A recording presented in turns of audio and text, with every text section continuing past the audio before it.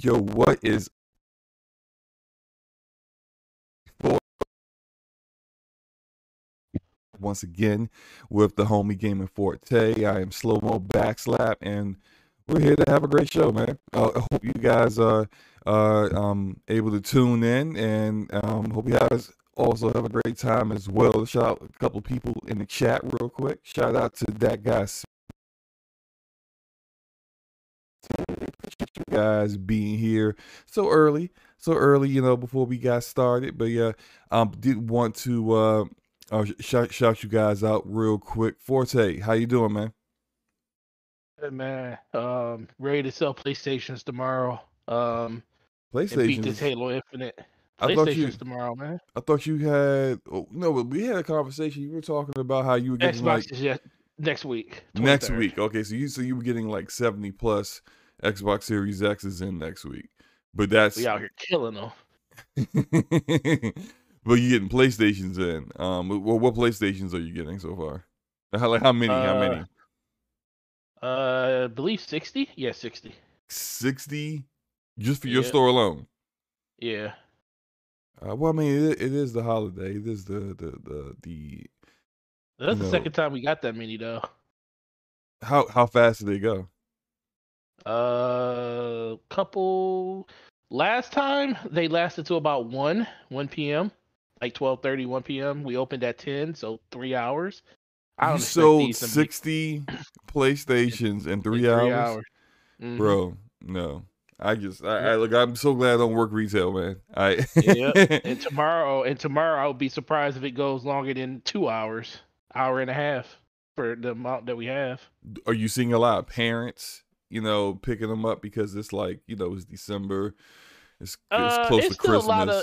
It's actually still a lot of like people that's like gamers that really want them, not just it is the holiday, so Yeah. I wouldn't be surprised if 20 to 30% of those still go to holiday people. Right. But for the most part, it's a lot of people that just they know this is their last opportunity to get a PlayStation get one probably before retail this year. Yeah, this year. Yeah. Because Because who knows when the restock's going to be after this? Right. Because I think it was NPD that showed that for November, of course, because we don't have stats for this year yet. But in November, it was saying that the sales for PlayStation 5 and Xbox Series X are lower this year than they were last year, which kind of makes sense because last year, for year over year, that's the launch Well, they got every. Yeah, so they had like maximum inventory for that, when they first launched the system, and now they're kind of struggling to try to just, keep up with demand, which probably the reason why so many people just decide to just, screw it, I'll pick up an Xbox Series S. Why not, right? It's like I'm clearly not getting the one that I want right now, so I'll just get this for $300 while I wait for what I really, really looking for. But yeah, But outside of that, man, how you been? What games you been playing, man? Nothing but well, beginning of this week, actually nothing but Halo. Honestly, I know I was talking to you about it, and it's like I get in these kind of modes because I haven't beat Halo yet, and I'm in this mode right now where once I start seeing an open world, I just start completing everything in a particular area. I don't know if I ever told you this story with me, but it kind of goes back to like Breath of the Wild for me because I didn't beat Breath of the Wild like before the DLC came out. I am one of those people, like, if I beat a game before all the content is out, I mean, I think me and you did talk about this, but if I beat a game before the content comes out, it's kind of hard for me to go back and play that to go play, content that is kind of weaved into the story progression of something that you already beat. It just doesn't seem like focused enough. So for Breath of the Wild, I waited for all the DLC. I waited for the Battle of the Champions to come out because it was all stuff that was tied into the story. And then I went and beat the game. And that was like a good 5 or 6 months after the game came out when they finally came out with that DLC. So I was sitting there with like 120 hours on my my playthrough, and still haven't beat the game. And people say, "Hey, did you beat the game?" I say, "No, not yet. I know how it's going to end with, because all I had to do was literally just go fight Ganondorf, and it would have been over. But I didn't want to do it." And it's like that with me in Halo, because like I'm at a part now where once you go in there, you can't go back into the open world until the game is officially over. Like you beat the campaign. So you're close to the part where basically it's that kind of like that threshold of no return. They normally give you actually I don't think with this game they did that. But it's just like Mass Effect, where once you hit the mission before the suicide mission, once they take your people, you have one loyalty mission that you can do. And after that loyalty mission, you have to go and do the suicide mission if you still want the chance for your people to survive. But you still have a choice there. Whereas this, they normally tell you though. They normally tell you that's the case. They don't though. Yeah, and that's what I'm saying. In this game, they don't tell you that's the case, which is odd, because usually a game tells you, hey, look, just make sure you've tied up all your loose ends, dotted all the I's, crossed all the T's, because once you say yes to this, you can't go back to anything that's left unfinished. They normally give you a warning of that. But I don't recall seeing a warning of that when I was playing through the game. Everybody, because I was trying to, I figured out how you open that bridge now. It's something that you have to trigger beforehand. But that was what kind of made me do it, because I'm like, how the heck do you get to this other island? I want to get over here. I want to do these FOBs. It's basically Hotel Juliet, November. Hold on. Let's not get too deep into Halo Infinite, because... Well, no, I'm just saying. That's where I'm at. Like, I haven't beat it yet, just because I want to finish the open world stuff beforehand. Because once I beat the game, I'm pretty much just going to be multiplayer only until either some new DLC comes out or they add some new story content, which I guess is still new DLC. But I'm pretty much done with the game until either the new DLC come out or they add co-op, where I'll go through it with somebody else in co-op, probably in Legendary at that point. But that's why I want to finish it with everything, because I don't want to go through the game again to get all that stuff all over again and play it again after that. But that's it. That's all I've been pretty much doing. My mic sounds choppy. Guys, is my mic still messed up? I just disconnected or reconnected it. You were in and out for a second, but it kept coming back. So it does. Okay, it may be that wouldn't be Discord, at least not on my end, because I'm hosting it. Guys, just let me know if it's still bad right now. It's better. Okay, good. Sorry about that. Sorry, and thank you for the feedback. For myself, let's see. I've been playing a lot of different games. I did want to. Hey, remember how everybody was upset? And we kind of talked about this last week on DPS after the Video Game Awards. We did our little after the show discussion. Shout out to Ramon. Shout out to Enrique for joining us for that.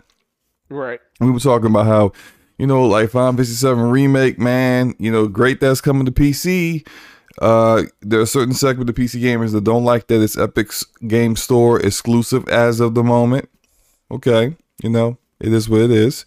There also are some gamers who were extremely upset with the fact that it was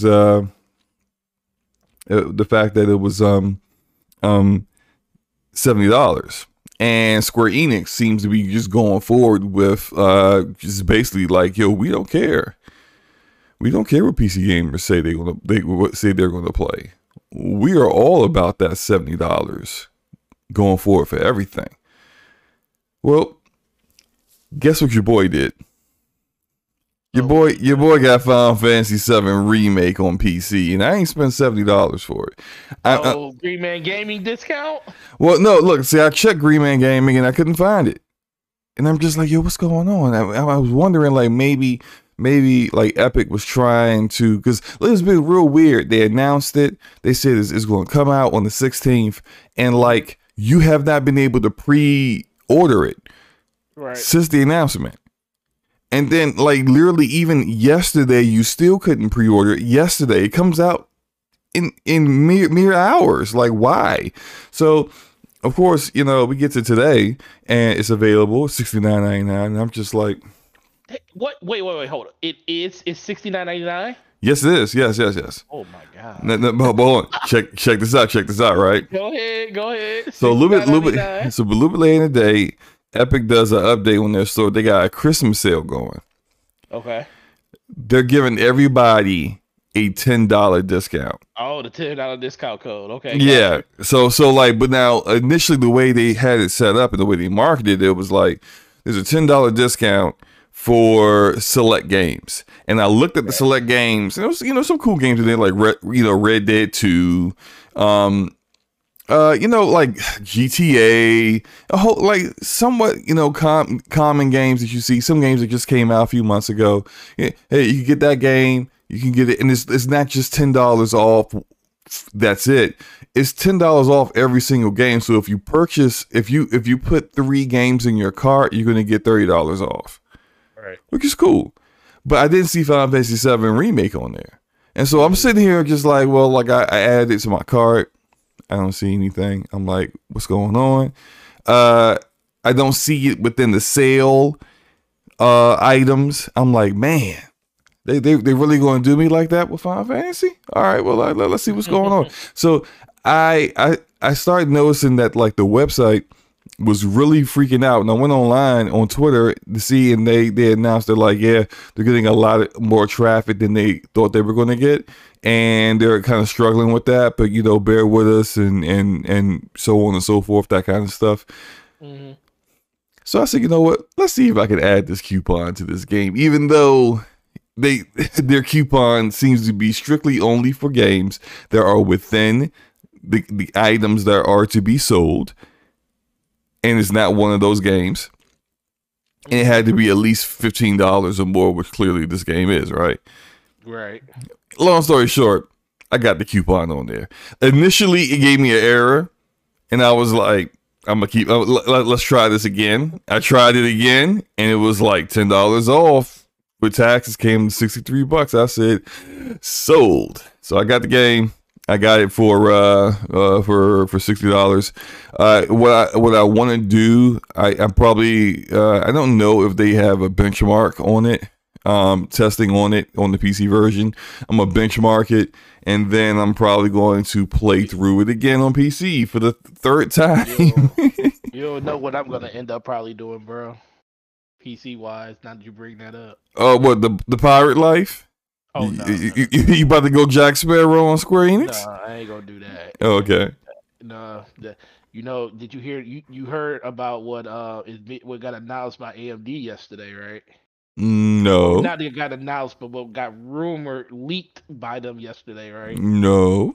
AMD Ryzen 7900X, 40% more efficient and more powerful than the 5950X, which is their top of the end consumer processor that I have right now.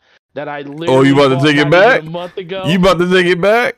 Oh, it's hey, listen, I'm like 2 seconds. Oh, damn, my phone ringing. I am literally almost 2 seconds away from ripping this out my PC, putting my 8700K in there, and waiting because they you can't. Well, time. You can't. You hold on. You can't put a Intel CPU into your PC, right? That's not an Intel. No. Oh no, I still got my motherboard. I still got everything. Oh, okay. Okay.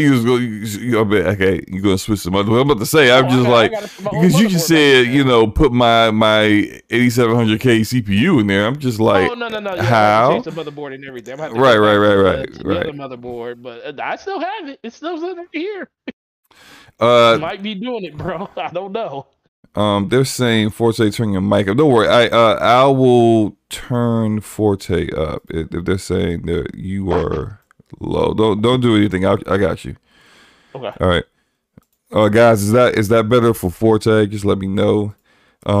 Weird how the audio is a bit off today, but anyway, let's go ahead and get into it, man. As you can see here with the gameplay that's running, I am playing Warframe for the first time in a long time. This is running on Xbox Series S, not the amazing looking Warframe running on PC the way I wanted to run, because they haven't come out with the crossplay and cross progression patch yet. But it is what it is, you know. Like the new war came out today. I wanted to try it, and I did my stream earlier today, lunchtime with Slobo on Twitch, and I tried out the gunk. Not for me. Not for me. I'm not gonna. Oh man, don't qualify it like that, man. Who you try it out for then, other than for you? I tried it out because people was like, yo, you should try out the gunk. And I said, well, anytime we try to make you do anything, you sit there and say, no, man, I ain't doing it. You wanted to play the gunk so you can see what the gunk was like. Now you want to put it off on your viewers and say, it wasn't me that wanted to play the gunk. They wanted it wasn't me. I have never spoke highly of the gunk. Because people ask for it, you know. I try to be a people pleaser, you know. I try to please the people. Does it sound like people pleasing when you make people have to spend 50,000 channel points to make you play a game? Does that sound like people pleasing, sir? I could just choose not to ever play the game.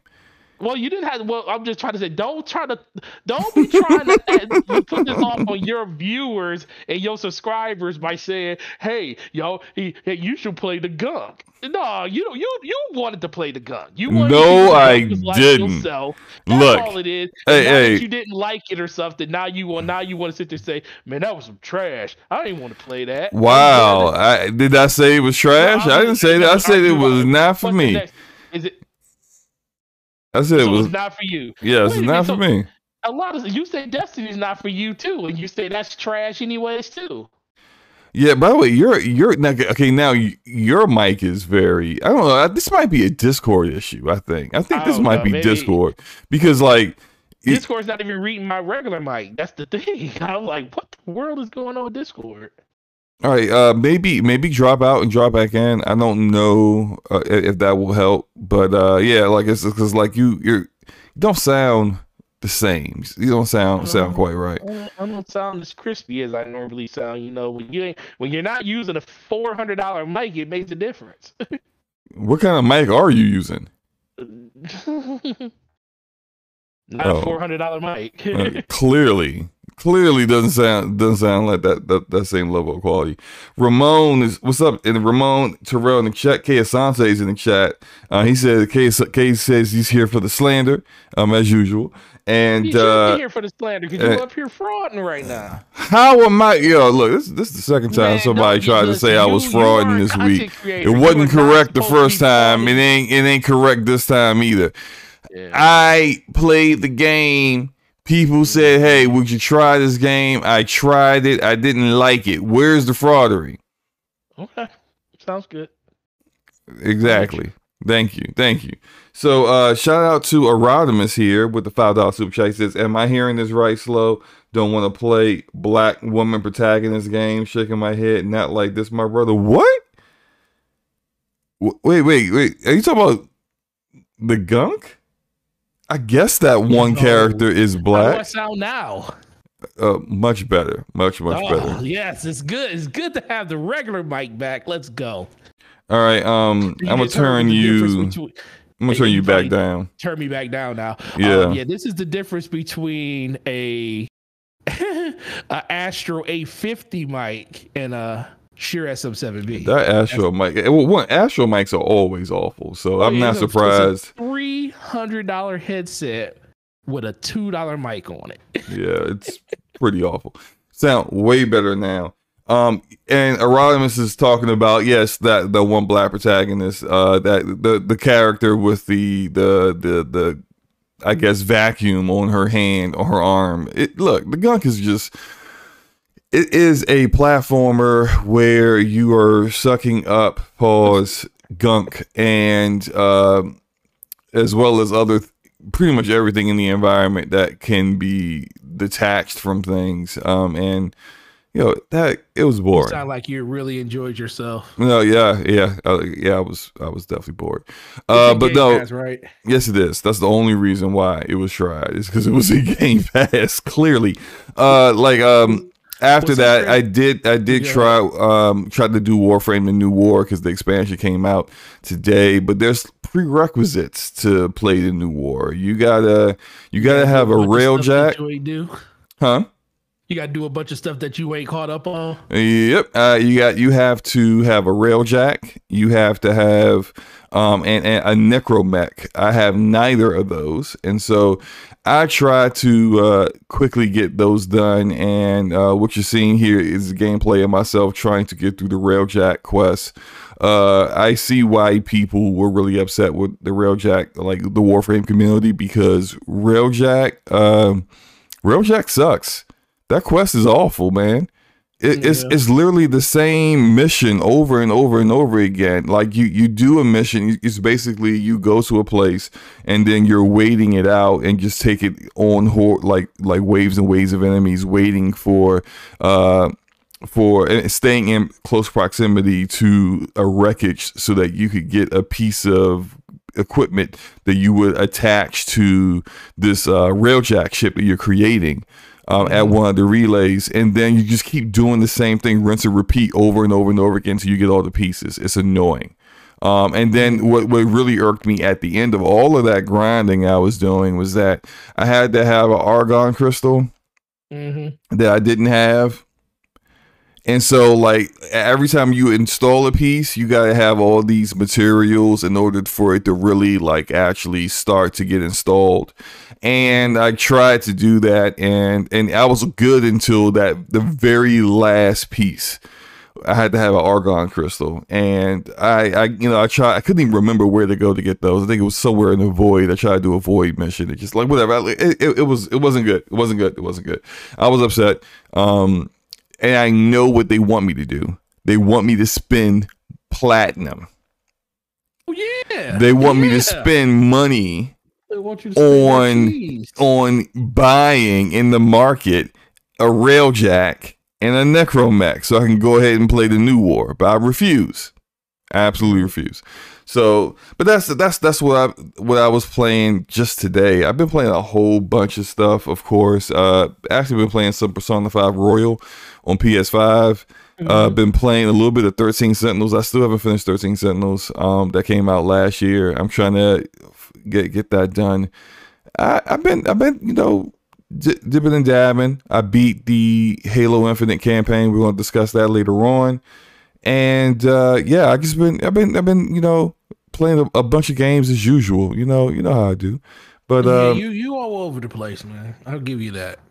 Erodimus asked me, did I ever play Luigi's Mansion? And I wonder if Erodimus knows me or not. Like, I kind of felt like you knew me better than this by now, Erodimus. Did I ever play a Nintendo first-party game that has come out in the past 5 years?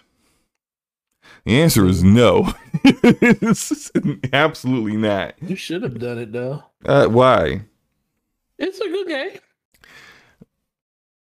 No, it's not. Look, we gonna keep going. Listen, man, you often the person that said Animal Crossing isn't a good game. Probably. No, because Animal Crossing looks like no. digital Digital NyQuil. Digital NyQuil. That's what those games look like. Digital NyQuil. Like, how can I go to sleep as fast as possible? Let me put on a Nintendo first. People play that game. I don't know. They got awful taste. That's all I can say. What about Zelda? You didn't play Zelda, and mostly everybody had 1-to-1 on that game before it came out. I'm about to. You know what? I'm not gonna say it. I'm not gonna say it. We're gonna get to the first topic because if I start talking Side Story, any of those games ring a bell. Link's Awakening, Mario Kart. Everybody should play Mario Kart. I played Mario Kart too, when I was like When on 15 years Switch? old. When I was like 15 years old, Oh my god! Oh, so you played Mario 64? It ain't that different now than what it was then. So I don't see what the big deal is here. Let's move on to the first topic though. Let's get to the first topic. First topic of tonight is Splinter Cell Remake. So it has come out from Ubisoft that Splinter Cell is actually going to get a remake. And I've been seeing some discussions among people that they're a little upset about that. They didn't want a remake. They wanted a new Splinter Cell, like a new continuation of the story. I'm not a big Splinter Cell fan. I'm not against this. You're not? Why not? No, because those. Do you know how old Splinter Cell is? Yeah, of course. Yeah, original Xbox old. Yeah, right. PS2 original Xbox old. So, those games are. I mean, I get the allure of wanting a new one. Now, the caveat that would be is Michael Ironside still doing the voice? I think he is. Because if he's not doing the voice, I don't want a remake. I don't want that at all. But it would be, I'd rather them go back and tighten up the mechanics and the overall aesthetic of that game from the past. Then keep waiting for a game that seems to be never coming. At least this generation, in my eyes. Well, this is why, look, I don't have confirmation that Michael Ironside is definitely voicing Sam Fisher again, but the last time they used Sam Fisher, well, excluding the mobile game that no one gives a crap about, the last time they used Sam Fisher in anything was in Ghost Recon Wildlands, where they did the crossover thing where he worked with the Ghost on a mission, and Michael Ironside did the voice then. So that's like the last official time that Sam Fisher showed up in the video game. We got Michael Ironside. So I am under the assumption that that's still going to be the way it is. Like, if they're bringing it back, then it's definitely going to be Michael Ironside that's going to be a part of it. So we got some details out there about it, and coming from Ubisoft, what they said was it's going to be developed by Ubisoft Toronto. It's going to be built on the Snowdrop engine, which, if you know what the Snowdrop engine is, it is the engine that was created for The Division but has been used in various other games in various other ways. It's going to be used for the Avatar game, which is also being developed by Massive Entertainment. Massive Entertainment made the Snowdrop engine itself, so of course, if they're making the Avatar game, it's going to be on Snowdrop. The Ubisoft Star Wars game is also being done by Massive. That's going to use the Snowdrop engine, but it's extremely versatile. Probably not as versatile as a Unreal Engine is, but Snowdrop engine has been in use with Mario Rabbids. It has been used for South Park, The Fractured But Whole, and so like you look at, like, those are very different games from The Division, but this engine has been used for those games as well. So it doesn't surprise me at all that Ubisoft is going to probably the best game engine that they have that's proprietary to them for this game. Them doing a remake is, I think, a smart idea, and here's why. It's a smart idea because there's a whole new generation of gamers out there that never played the original Splinter Cell, and they're never going to. They're just not. They're not going back and playing a backwards compatible original Xbox game. Even if I don't even know if it's backwards compatible or not. Regardless, it doesn't matter. They're not going to play it. And so you're now going to be able to have a fresh experience for newer gamers. They're going to try this game out, and they already know that old school Splinter Cell players are going to play it regardless. They may have wanted a brand new experience. All right, well, tough cookies, you're not getting one. What you going to do, not play the game? No, you're going to play the game because you're a Splinter Cell fan, and you've been begging for a Splinter Cell game for years. So here you go. Now, I do recall we discussed this maybe a month ago, maybe a little bit more than a month ago. I was using the same exact footage I'm using right now because I don't play Splinter Cell like that. So this is Blacklist that you're seeing right now. And yeah, so we were discussing this before because there was rumors out there that they were working on the Splinter Cell, but instead of being a linear, more traditional Splinter Cell experience, it was going to be an open world battle royale. And remember, we discussed that and how like that was such a dumb decision, but it was Yeah. typical of Ubisoft to be making such a stupid decision. It's good to know that that turns out to not be the case, but also shout out to our homie Asian Deli, who's an ex Ubisoft developer, and just like things that he knows based off of like working for Ubisoft pretty recently is that that is exactly what it was supposed to be. But considering all of the backlash they've gotten for their various missteps they've had over the past year with their reveals of games, X Defiant, that Ghost Recon Frontline, is it called? I can't remember. Whatever it is, that weird battle royale thing they're doing. Yeah. Nobody wants this stuff. And every time they reveal a new game and we tell them we don't want it, and they go, "Oh, we'll sit back and we'll figure this out, and you know we'll put it back in the oven, and we'll get it to your liking," and then they reveal some other trash that we don't want. It's like it seems like finally it's clicking. You know, light bulb finally turned on. Nobody wants to play these kind of games from us, so maybe we should give them what they're asking for. I don't know, like it's shocker, right? So I did want to go ahead. No, I was gonna say it's interesting when when they say they want to listen to their, listen to the players, listen to the gamers, but they don't listen to the gamers and they don't listen to the players. Right. It's all public speak. It's all PR speak. We're listening. Right. We hear you. That's words that people say when they're trying to placate you. We hear you. Yes. Yeah. All right. Absolutely. Yeah. I understand how you feel. We're still doing what we're doing. Like it just like that's just like they're really just trying to get you to shut up so you can just accept what's going to happen. But I do think that like what I was saying about trying to create a game for a new audience is similar to something that says. So like I just pulled up the Ubisoft article. Should I switch this? Let me see if I can pull this up for our screen here. Boop. And hopefully this works correctly. Bam, it did work correctly. All right, so blow that up a little bit. Can y'all read that? Yeah, we go. So ooh, look at that. Let's go. All right, so the question was asked, how are you approaching Splinter Cell as a remake?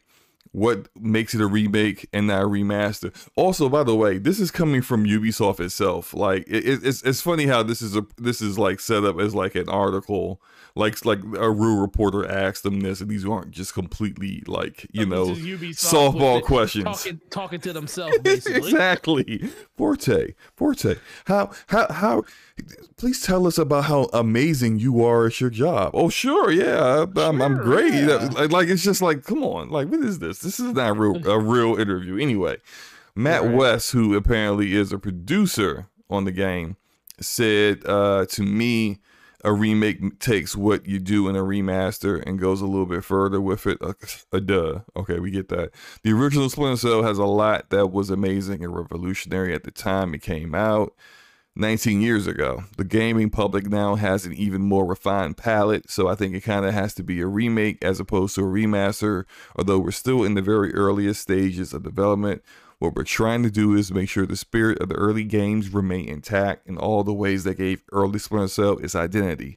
So as we're building it from the ground up, we're going to update it visually as well as some or the design elements to match player comfort. That's a key word right there. This might be problematic. We might need to talk about that part, as well as some of the design elements to match player comfort and expectations. What does that read to you, Forte? Let me read. All day, we are still very in the early stages of development. What we're trying to do is make sure that the spirit of the early game remains intact. In all ways, they gave earlier Splinter games, so we are building it from the ground up. So, Look at the Wow. part I highlighted. I see, as well as some of the design elements to match players' comfort and expectations. Does that okay? Look, what have we seen from single player Ubisoft games? Think about Assassin's Creed Odyssey. Think about those kind of games. Yeah, Don't they have XP boosters? they do. And the question Don't is, you have to pay for XP boosters? You do, but let me ask the question. They say players' comfort and expectations. So, is the comfort version of that basically saying, "Oh, we're going to make it easy for you to be able to progress through the game, but you got to pay us to do it?" And the expectation side, so is that the comfort side of it? But the expectation side is well, honestly, the expectation side, like, where are they getting the expectation from? Because nobody wants that. They don't understand expectations. This is Ubisoft. So like their idea of expectations is completely different from what our idea of expectations are. This is the difference. See, they tried to throw you off the scent when they put that into that sentence. Like, this, read it again. They say, as well as some of the design elements to match player comfort and expectation. So the player, yes, when they say player comfort, yes, they want you to pay money in order to progress through a game if you feel like it's taking you a while to do it, or if you want to expedite your venture into that game. But the expectation side of it is nothing to do with you. The expectation side of it is, let's put this out there because we know the expectation is people aren't going to want to draw their way through the way that we have our games set up, like Odyssey and Far Cry and stuff like that. And the expectation is they're going to give us money. Because that's what the expectation is. We expect you to pay us for this. The expectation has nothing to do with you as a gamer. Because the gamer doesn't have that type of expectation. But on the comfort level, they're going to make you super comfortable by making you spend as much money as they possibly can. Hey, check this out. You remember when I was talking about how this ain't a real interview? Yeah. A real interviewer would have keyed on to this part here and said, hey, so about these different design elements to match player comfort and expectations, can you expound upon that? That's what a real interviewer would have done. But this ain't a real interview because this is coming from news.ubisoft.com. I'll continue. And we are going, they interviewed themselves, and gave themselves, high fives for hitting layups, and to continue on, we are going to keep it linear like the original games, not even make it open world. Not make it open world. How do we make sure that new fans are able to pick up the controller and dive right in and fall in love with the game and the world right from the get-go? I guess that was a lob to Peter Handross. No, I'm already done with it because that's the part that I really wanted to talk about. So we can just go back. So I just find it hilarious that that whole design elements part, man. That's the part that's going to get people. I think some people are going to be upset with that. But I mean, we'll see. But it's good that, hey, look, at least we're getting a Splinter Cell game, even though it may not. It's a remake, and it may. I think probably the story wise would probably be the same story from the original Splinter Cell. Yeah. Just play somewhat different, and hey, maybe you'll get some special outfits that you'll pay for, and maybe you'll be able to unlock the entire stealth kit that Sam would have, just for the $10 more, the Splinter Cell I don't know, Fisher edition. Well, here's the thing I feel like if Resident Evil can go back and redo all their stuff, Splinter Cell can go and do it too. Like, Splinter Cell Like, it's not as bad. Like, Resident Evil was pretty bad. It was, you try to go back and play those original Resident Evils, it's pretty bad with the tank controls and stuff. And so they definitely need to go back where Splinter Cell was a little bit more modern when it came out. So like you're showing gameplay now. It was done in the 3D age where everything was more fluent in playing and stuff like that. Whereas Resident Evil came off of kind of the box art style. It was still 3-dimensional, but it was still done in boxes and stuff. So yeah, it plays a lot better. I just think a lot of people in general, we haven't had a true stealth game, like espionage stealth game, in forever. And I think that's what people are really, really hinging on to. They want to get a new experience. But you got to remember, we're in 2021. Splinter Cell, that's back in 2003 when that game came out and stuff. It still looks good as far as I'm concerned. It still looks good, but another Splinter Cell, like, you got to think about, once again, dollars and cents. As much as we want that, dollars and cents says they should reboot the franchise, remaster the original ones because they already have the story points in place. Bring brand new people into the franchise because it's a franchise that's been pretty much dormant for a long time now. Get people excited for the franchise all over again and work your way back up to that brand new release. Now, for the people like, that ushered in the Sam Fisher area that been through all 5 or 6 games, for us, that's like, yo, we don't want that. We want something new. We already did these experiences. But for them, they're like, yo, we got millions of people, hundreds of millions of people that didn't even know what a Splinter Cell was. And we want to tap into that. We want to tap into that. And we're going to, this is the other thing, the expectation side. They expect us, the gamers, the hardcores that love the original Splinter Cell, when we finally get a chance to see what they're cooking and how these remasters are going to look, they're expecting us to go out there and sell it to the people that haven't experienced Splinter Cell. Like, yo, this is like what I remember, but it looks way better. And we're going to make those people excited. And then we're going to get more and more people into the franchise by doing their job in marketing the game. That's the expectation that they're looking at, saying we're going to get more money off of the people that love this franchise. And then we're just going to move forward little by little, pretty much like how Resident Evil is doing, because I think a lot of people aren't realizing that Capcom literally is remastering their #1 franchise of all time. Yep, and they're working their way up. And they're working their way up from the bottom all the way through those original ones until they get, well, technically probably to 4 or 5. And then they'll probably stop at that. If they weren't releasing Resident Evil Village this year, I think they would have at least did a reveal or a trailer for Resident Evil 4 remake, which we're going to get next year. It's just a given at this point. It's a given. Right. But I mean, all that said, I guess we can go ahead and finish up the topic. Are you going to get this regardless of what it is? Oh, absolutely. If it's like I said, as long as Sam Fisher is doing the voice, I'm there. I mean, because you mean Michael Ironside? Yeah, what did I say? You said Sam Fisher. As long as Sam Fisher is doing the voice of Sam Fisher, you're there. Yeah, as long as Sam Fisher because Michael Ironside is the voice of Sam Fisher. There is no other Sam Fisher. But as long as he's doing the voice, I'm absolutely there. I didn't buy the last one. I think I own it though, because I think Ubisoft gave it to us. But Blacklist. I own Blacklist. I just refuse to play Blacklist because it's just, I don't know, it's something about the game and I like gameplay, it.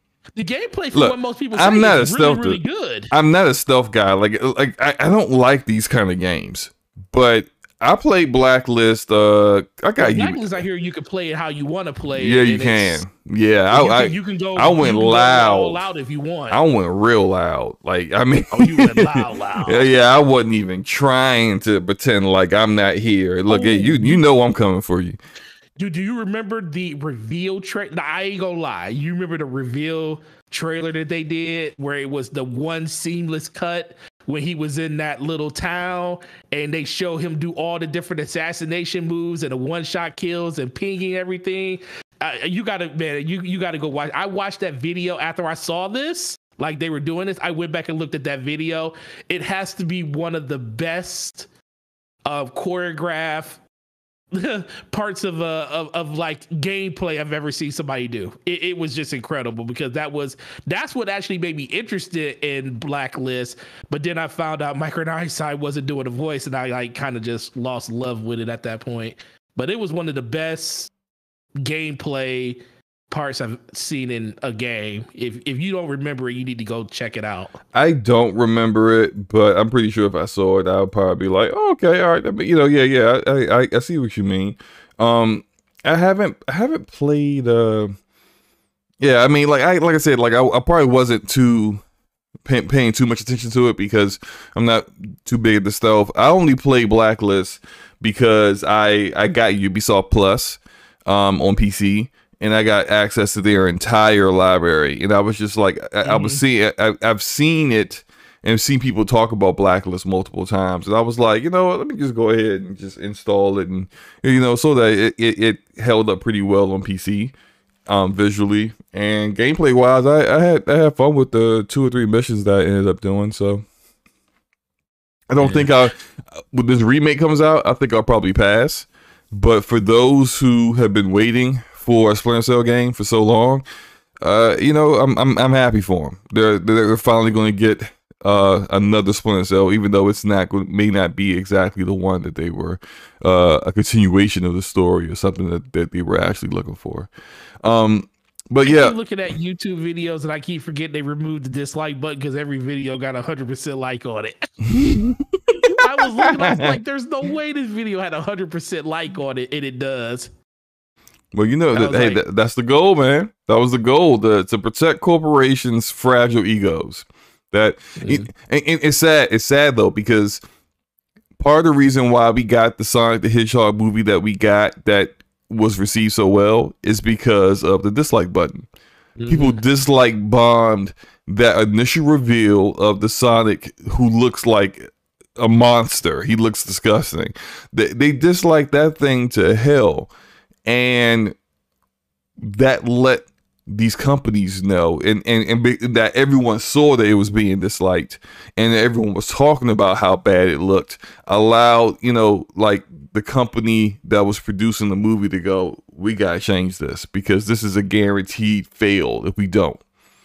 And we got like a Sonic that looks like Sonic, and it worked. And now, because they've taken away things that allow people to see when something is not generally liked by the public, that's a method of letting big corporations know what we don't like, and it's gone. And I don't care. I don't want to care about the fact that YouTube is saying, well, the company will still see if it's the dislike. You know, doesn't matter. Doesn't matter because a lot of these companies know when their stuff is being disliked, and they still continue to do what they do anyway. Well, what else was I about to say about that? One big thing for me, because I do a lot of like, you own a house, right? Yep. You end up doing a lot of DIY, a lot of do it yourself. I am not the best handyman. I will freely admit that. I am damn awful at fixing things, but I'm good at following instructions. I love going to YouTube to go find things. Sometimes you go to YouTube and the method that someone puts up in the video doesn't work. Doesn't work at all. A good method of determining very early on to not waste your time that a method isn't going to work, you look at the like to dislike ratio. If it's got high dislikes, before the person even starts talking, I scroll down to the comments because I'm like, why is this being disliked so much? Let's see why. Oh, here's why. This guy doesn't know what he's talking about. Oh, yeah, I tried that. That didn't work for me. Actually, it ruined the product. Oh, really? Okay. I don't need to listen to what he got to say, nor do I need to try his method because I already know it doesn't work. And those are things that, like, taking away the dislike button kind of removes that ability to kind of determine ahead of time whether you're wasting your time with something or not. But we can move on. We can move on to another topic that is probably going to it is this topic. it's probably going to be really interesting for our homie Erodimus in the chat, because he clearly super chatted that I didn't want to play as a black woman protagonist in the game. Ramon, they need to hire you on their writing staff before they start talking about things.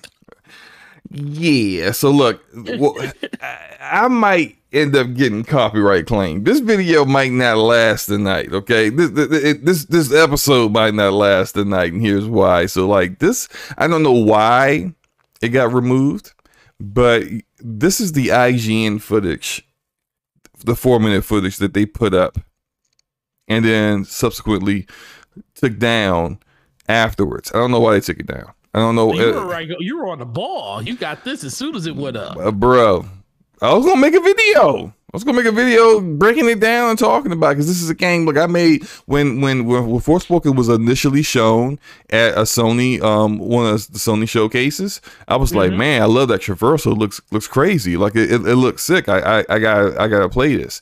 And I made a video about it. I like Luminous Studios. I like the Luminous engine. I think it's a very beautiful engine. I've seen a lot of their tech demos. I've seen how it works. A lot of like explanations on how the engine works. I think it's very next gen and forward looking. I think it's great. So I've been excited for this game for a minute now. You know, black protagonist in a game. You know, all right. I'm all for it. Then I see this gameplay. So there's a couple things that we can discuss here. I don't really. Okay, I'm gonna discuss how I feel about this gameplay. Then we can talk about some of the controversy that is with this.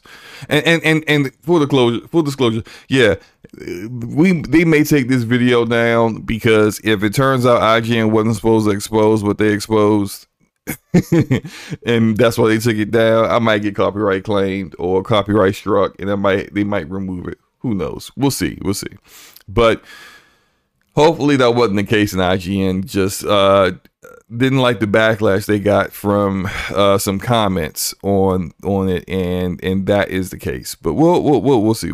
Anyway, I think the combat looks very. I don't like the way the combat looks. It actually looks very boring on combat. The traversal looks great as usual. The world, I think, looks really great. The character models don't match the world. So like the character models seem last gen, but everything else seems very like broad, sharp, and private. What is a bribant? Yeah, vibrant. Yeah, vibrant. Yeah, vibrant. Like I bribed them to make the game not look as good. Like yeah, the world looks massive, which is also something that you would expect from the same developers that did Final Fantasy 15. And Final Fantasy 15's world looked amazing, but then the character models look way better than what we're seeing here, and that's frustrating. Like this combat, like it's just, it doesn't appeal to me. It just doesn't. Now, okay, but before we get into the controversy, before I say, have you seen this gameplay before? What you're watching right now? Have you seen it? I didn't see. By the time you told me about it, the IGN, like you said, came down already. So this is the first time looking at it. It's. I mean, this is the thing though. It's kind of hard to get. Look at that, like a zombie running towards him with his hands in the air like that. Yo, that part was hilarious. He was like, ah! But I mean, I don't want to cast aspersions against it just because it doesn't seem like it's, because there's a difference in looking at the game and watching it versus playing it yourself. So the gameplay may be a little bit more tactile when you're doing it in the moment yourself and stuff, but yeah, it doesn't look as interesting as I thought it was, like the actual like combat like this. I think if they like the parts where you see the bigger bosses and stuff like that, that's where it's going to shine the most. But you're not going to do that consistently throughout the game. You're going to be going against the rank and file, enemies for the most part throughout the whole game. And the one thing I will say, a game like God of War, best game I felt like they came out last generation. Even when you were fighting the normal rank and file enemies, you felt the combat was like still just as good. It was even better when you was fighting against the bigger bosses and everything, and the set pieces were amazing. But just moment to moment combat felt great. It is, it just like Halo's moment to moment combat when you're in fight, where you're fighting, feels really, really good. So how it looks and how it actually performs and plays when you're doing it, we won't know that until it actually comes out. But I will tell you, it does seem very underwhelming just looking at what we're seeing on the screen, because the things that they showcased at first, they show like the movement, they show some of the bigger set pieces you had, but now you get a chance to see the normal, day-to-day enemies that you're going to probably be fighting, and that just didn't seem interesting at all. Yeah, and probably my biggest issue with the combat is that the traversal is so fast and fluid, and then you get to the combat and it's so slow. And I've seen some people, when I discussed this on Twitter, I saw some people say that, that's just that the person playing the game sucks at playing the game. And I'm like, that might be the case. That might be the case. Yeah, but we don't know that for certain.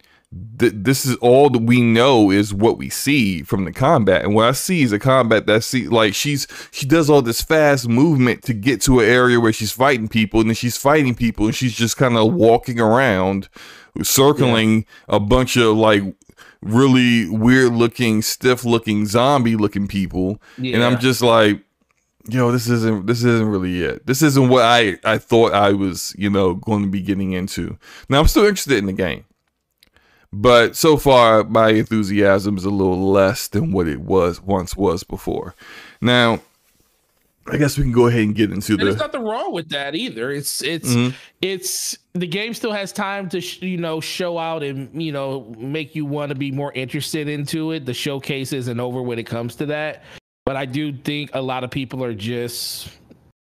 It takes a lot to impress people, especially if you start out, showing very fast movement in your game. People are expecting that movement to match they're expecting a combat to match the speed of the game that you're playing at when you first showcase it, because for the most part, every game how fast you move is how fast the game play. You think of games like Scarlet Nexus, when you're moving around, combat is just fast and furious in that game. And then other games that have riddle keys, they have a speed to them, but then when that speed is kind of broken up, it kind of just throws off the whole aesthetic of the game and stuff. And I think that can be a detriment to people sticking with the games. Like, I love it when it's in the open world, but when you get into those bogged down centerpieces of just moment to moment combat, it's like, oh my God, can I just please not fight anything until I get to something better? Yeah.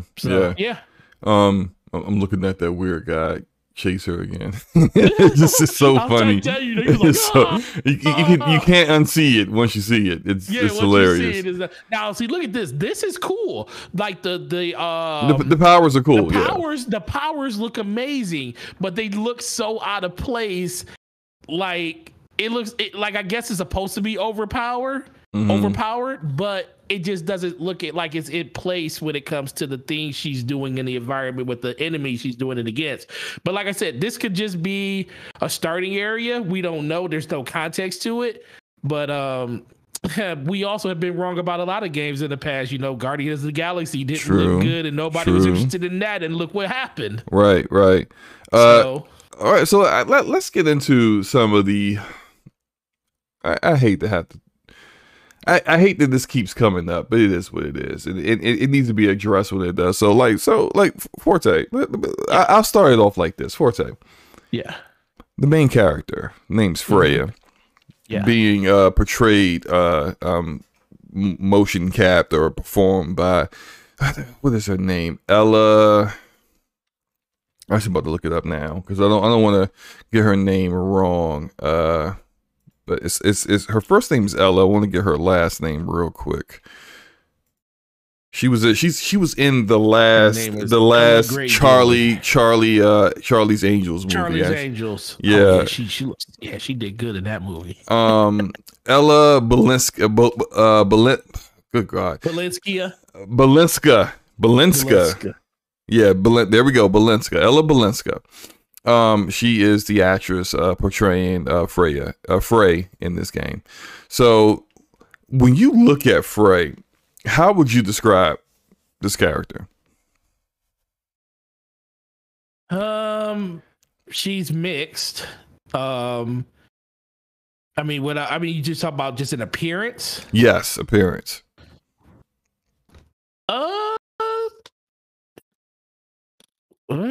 She's African. You can definitely tell she's African American. She's a minority. I mean, it just comes down. She's definitely a minority. Her,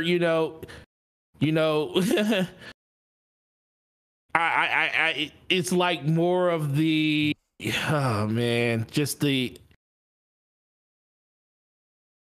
Let me tell you why. I have some things. No. If I want to say it. No. It's fine because what you said was exactly what most people would say, that she is a. I don't think she's African American. I actually think she's a Black British actress. I think she's definitely mixed. Yeah, but I bring this up because I think it was the IGN employee who said this. He described her, and this is a Caucasian man, described her as dark skinned. Huh? Yeah. They just didn't want to. What's wrong with just calling her African American or just calling her Black? Here's the wild thing: he called her dark skinned. He added all these other descriptors: person of color, black, black woman. I'm just like, why didn't you just say that? Why did you like? In first of all, she's not even. She's a dark-skinned woman, huh? She's barely darker than I am. I'm considered light-skinned around for Black people. Oh yeah. And you get people in trouble. Your complexion. Stop. You're the reason that most dark-skinned African Americans can't get by. Oh, you know what? You need to stop. You need to stop. People gonna start taking that. We got to give our light-skinned counterparts we got to give them everything they can get, man. Y'all light-skinned counterparts, man. You guys get everything. We don't get nothing. See, look, we're gonna stop this colorism going on right now. See, this is anyway. Look, hey, man, get back on topic. You were blessed to come out as high yellow as you did, sir. No, see, no, we're not gonna perpetuate this stuff. No, dark skin. No, dark skin is beautiful. Absolutely beautiful. Okay, and light skinned is too. So and let me not say this is loud because I want my wife here. Especially with green eyes. Some of the most beautiful women that I have dated in my life have been dark skinned, and we just want to leave that there. Is your significant other light or dark? Oh, she's the same complexion as me, but the reason why I'm bringing this up is that the IGN writer made a point to talk about her skin color, and she's not. Black people would not consider her to be dark skinned at all, but I'm sure a white person would look at her and be like, "Oh, she's dark skinned," and it's just like, I think it's problematic, and here's why: because there are actual dark skinned sisters who always feel like they never get the kind of some of the stuff that you was just joking around saying about me, a few minutes ago, that they never get the kind of opportunities that Ella gets. That like a darker, actual dark skinned Black woman wouldn't get the role that she has because that they don't fit the complexion. They don't fit the complexion of what they're looking for. Exactly. And she's not dark skinned. You know who's dark skinned? The actress that played opposite of I can't remember the guy's name, but we just talked about Sonic the Hedgehog. The black woman that played his wife. His wife, yeah. She's dark skinned, okay? She's gorgeous. She's absolutely gorgeous. That's a dark skinned woman. I don't like seeing white people using those kind of descriptors when literally everybody is darker than you.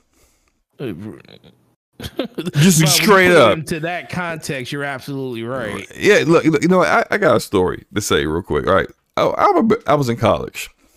One of my many colleges. I went to 3 colleges. My first college, and why did you go to 3 colleges? It's a long story, bro. How many did you get kicked out of? One. Oh, you actually did get kicked out. Like I said, as long as we'll it's a different time. GPS after dark. Okay, yeah. Look, we're not gonna get into why, but so I'm at the school, you know, and school not to be named, and it's a primarily white school. And so I'm meeting a lot of different people. A lot of different people are meeting a lot of other different people that they don't really hang out with. This particular young lady, this particular white young lady, first time being around a lot of black people.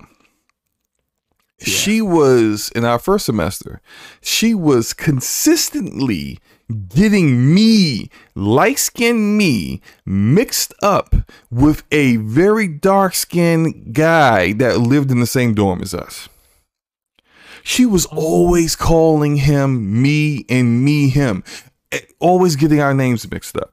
The way Enrique gets you and I names mixed up half the time. And I'm just like, I never get that either. And I'm like, but you're looking like, even when we're right beside each other and we're just like, can you not tell the difference between me and him? Because our skin tones are like 5 shades apart. How can you not tell the difference? And I think it's something to do with, and shout out to Apex for subbing to the channel. I appreciate you, sir. Shout out to Apex, bro. Or ma'am, whoever it is, sir. She, he, him, God. They, whatever, right? Shout out to the person named Apex that subbed to the channel. Right. Because you know, in 2021, we got to make sure we're really political correct with the way that we thank people. They, them, he, she. We will cover all the pronouns. You right? Notice how everybody on their Twitter bios have he, she, not he, she. What is it? What did they? He, him, she, them. I'm like, what's really going on here? Yeah. Look. Can we just say? Like I was telling, I'm going to a rant. I was talking to somebody on the phone, and the person sound, you know, you just being polite. I was talking to like Comcast, and they was helping me with my modem. And when I got off the phone, he said, well, thanks for calling Comcast. You think I help you? I said, no, you've been an absolute help. She was like, okay, well, I appreciate you. You have a good holiday. I said, you too, ma'am. And my wife was like, don't say ma'am. You don't know if that's a ma'am. I was like, oh, I don't. But then again, I have heard guys that sound like ma'ams before, and it's we're not gonna get into this topic. We cut right there. Cut it. We gonna before this. I'm just saying it's now. True. It's very true. Where we live in now, so it's nothing you can really do about it. It just comes down to, you know, doing what you need to do. Look at Ramon in the chat. We know what Ramon looks like. He said he got told he looks like Tupac. How could Ramon look like Tupac? Listen, man, everybody that's bald and got a beard, got a like that little mustache. Oh like man, Tupac. Oh yeah, everybody. Hey, look. Arada's been said this sounds like a skunk ass topic. Well, I mean, look, I think it's important to discuss it because it is sometimes on Scumcast we'll discuss topics that have nothing to do with gaming, but this topic does have something to do with gaming because I think it is part of the discussion in regards to representation and making sure that people are represented correctly and making sure that the developers as well are respecting different cultures and different walks of life and the stories of those people. And so that kind of gets into another part of this controversy because there is I don't think this was from the IGN reporter, but it may have been. But there was a line about how Ella what she brought to the table, what she brought to the role. And someone said that she brought a very Forte. Hold up. Let me. She brought a very hip hoppy walk to the role. Huh? Hip hoppy. Oh Lord. Hip hoppy. I'm gonna say it multiple times. Hip hoppy. I gotta say it multiple times. I never actually heard those words said before. Hip hoppy. Yeah, that makes no sense. Like, even we don't even talk like that. Bro. What are you talking about? Bruh.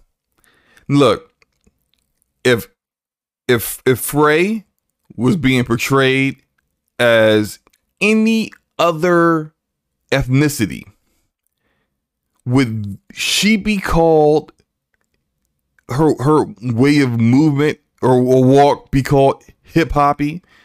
No. Matter of fact, I'm looking at the way she walks and moves now. Yeah, I don't see the. Looks like a normal person running to me. What? Like, she literally looks like a person that's running. That's it. I would have never. This is the thing. Sometimes keep your comments, keep your statements to yourself, because this is just doesn't sound or look good at all. Yes. No one would know this if you didn't come out and say that. Like, nobody would have been looking at it like, oh, she looks like she runs like a African American or a dark skinned person that likes hip hop. Nobody would have ever thought that. It would have never crossed anybody's mind. They were just like, oh, look, people would have been like, oh, we got another protagonist that is being portrayed by, a minority, and that's a good thing. We always want more minorities to be in lead roles when it comes to games. We want them in movies. We want them in different professions when it comes to like sports teams and stuff like that. We want them as many places as we can get them, because that's solely represented inside our community. But if you never say any of those things about that, no one would ever even knew that was the design philosophy behind your game. And now you're making your design philosophy just look stupid. Yeah, it's frustrating to me, because it always seems like we take some steps forward and then immediately take some more steps backwards. And now part of me wants to say this.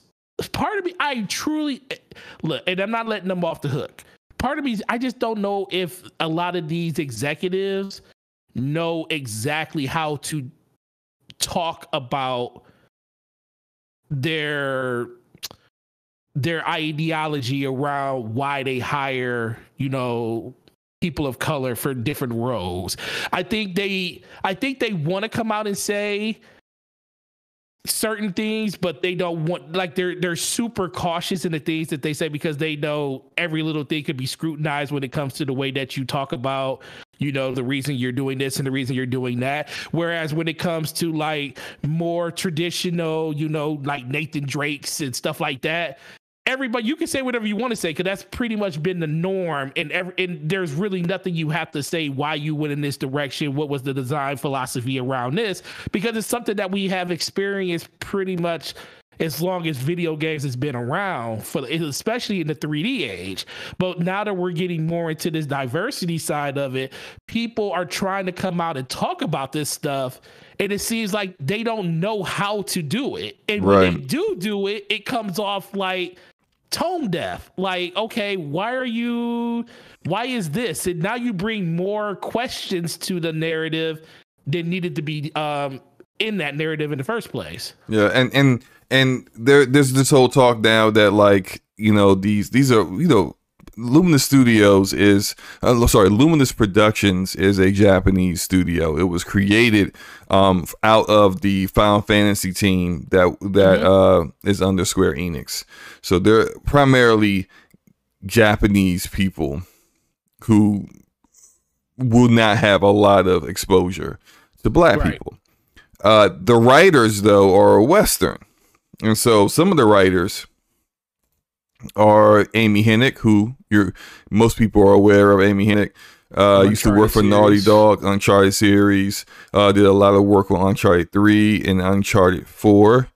Also, Gary Whitta. And if you're not familiar with Gary Whitta, Star Wars. Yes, Rogue One. Rogue One. Yeah, the Rogue One story.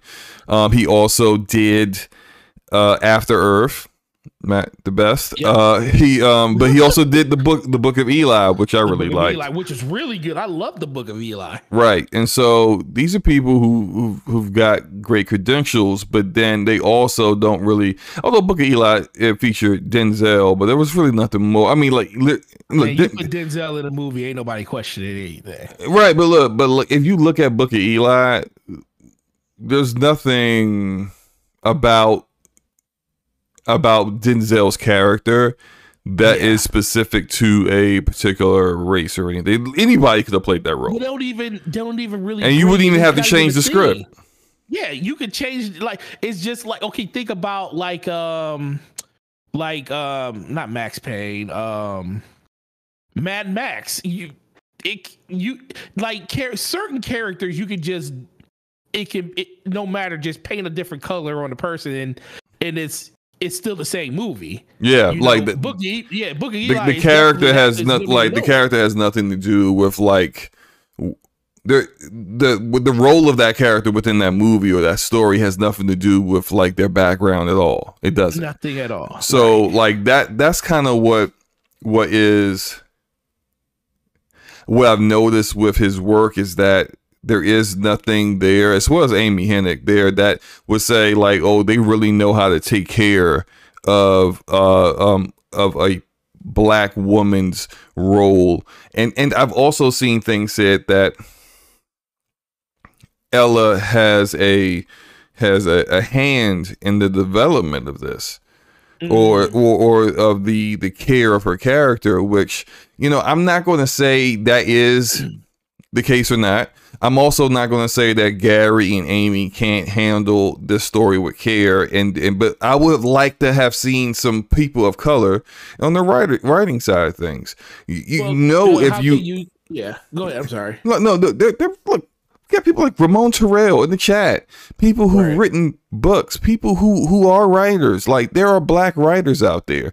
They just never get consulted for the kind of things that involve black people, period. So it's just like, I would feel better about the entire, you know, game if like there was a black voice in the writing team that could kind of speak to certain things, to make sure things seem authentic, to make sure things that phrase says don't seem awkward or out of place, that kind of stuff. And I'm not, for those who may think, oh, well, you're already prejudging the game. I'm not.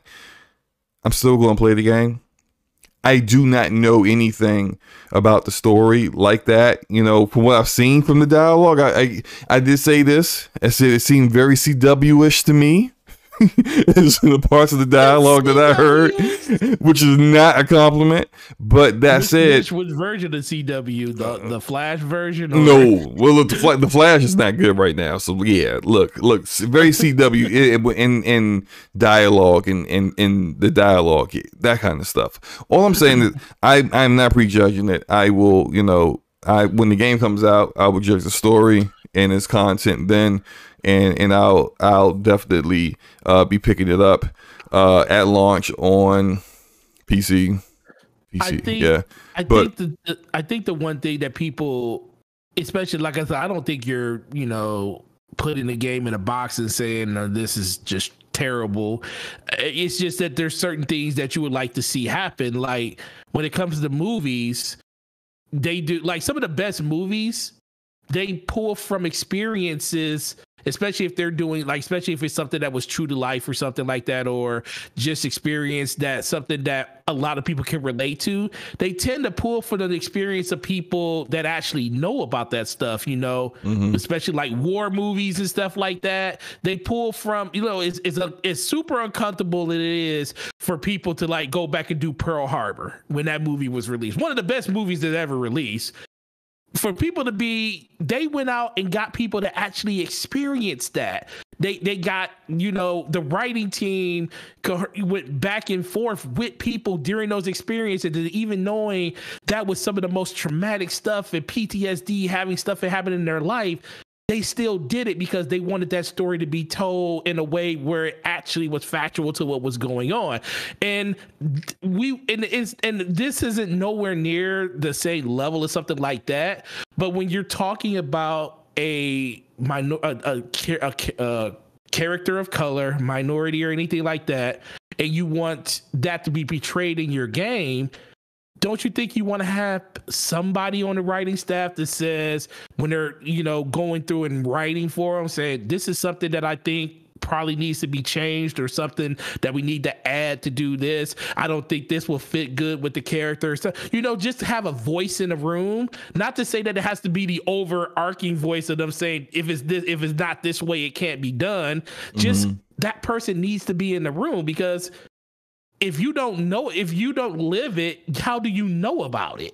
Right. And that's the thing that's missing from a lot of these different roles when people get cast for this stuff. I think it's just, they look at that person, say it's just another person, and they just paint a brush over them.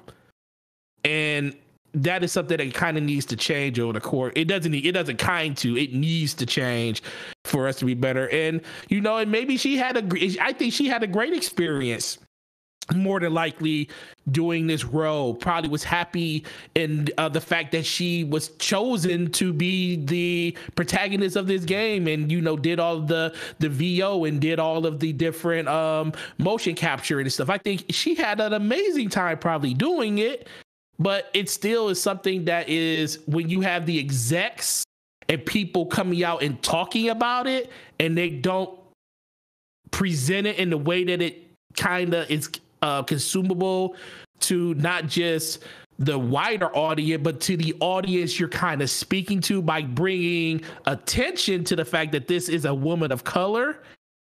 That's where your mistake was, because you're not getting it when it comes to that. Yeah. But yeah, I mean, look, I don't want to, slam the topic any further than we already have. And again, both try the game out. Game looks amazing. Yeah, absolutely. Like it's definitely a cop, and I just hoping that I'm hoping it's going to be more of like it's actually how I feel about the game right now. It's bad as how I felt about Guardians of the Galaxy before it came out. And we know how that went, and that turned out to actually do a complete 180 and turn out to be a really, really good game. So hopefully that's the case with Forspoken, and that it turns out to be a really good game, and everyone enjoys it. And I think that's what Real Razar, he just said they would have been better off not saying anything about it. And that 100% is factual right there. They didn't have to say anything about why they did what they did and why they picked her as a character. They could have just said, this was the vision for the character. This is something that we wanted to definitely do. She fit the role very well for what we was looking for in that character. And that's why we did it. Didn't have to say anything else. And guess what? We wouldn't be talking about this, and it wouldn't be articles written about it, talking about something that honestly should not matter. It should just matter that a woman of color is in a spot that all of us want to see more people in. That's all that should matter. But it's more than that now. Yep. We can move on now to a topic that we both of us have been kind of looking forward to speaking about. Forte, man. Let's talk about some Halo Infinite, man. Halo Infinite campaign. So what you want to talk about, man? You beat the game. I did. How many hours did it take you? I don't know. I really don't know how many hours that was. I'm thinking probably it was anywhere between 10 to 12 hours to beat the game. Do you know your campaign completion percent? What do you mean by that? It tells you in there how much of the campaign you complete. Oh, I mean, look, I didn't check. I honestly Oh, didn't you didn't check. check. I Okay. What I looked at when I beat the game, it was less than 1% of the people who had played Halo Infinite had beat the game at that point.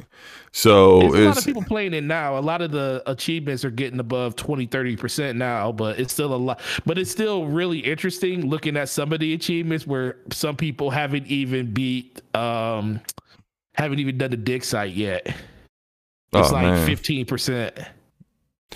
Yeah, but look, I also kind of feel like the achievements for the campaign are being the people who are just playing the free multiplayer are being added into that too. Oh, they are, So because it's all the same pool. right, and so like these are like what's being added into that percentage of people who don't even own the campaign because they didn't either don't have Game Pass or they didn't choose to buy it. They don't have Game Pass, they didn't choose to buy it, and they That's haven't true. installed That's it. So true.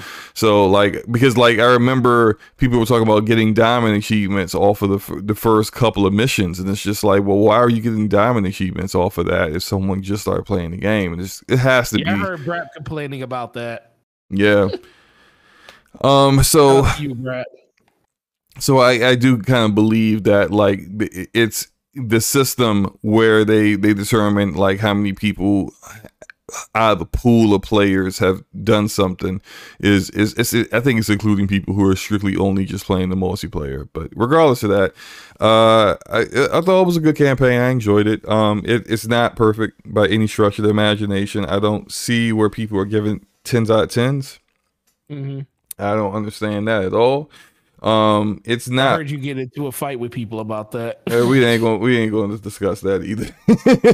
But you know, it's I'll talk about some things that I liked about the campaign first, and then talk about some things that I disliked. So some things that I liked, I'm glad that Joseph Staten worked hard to get the Marines following you around. As you see, that one Yes. Marine is following me around.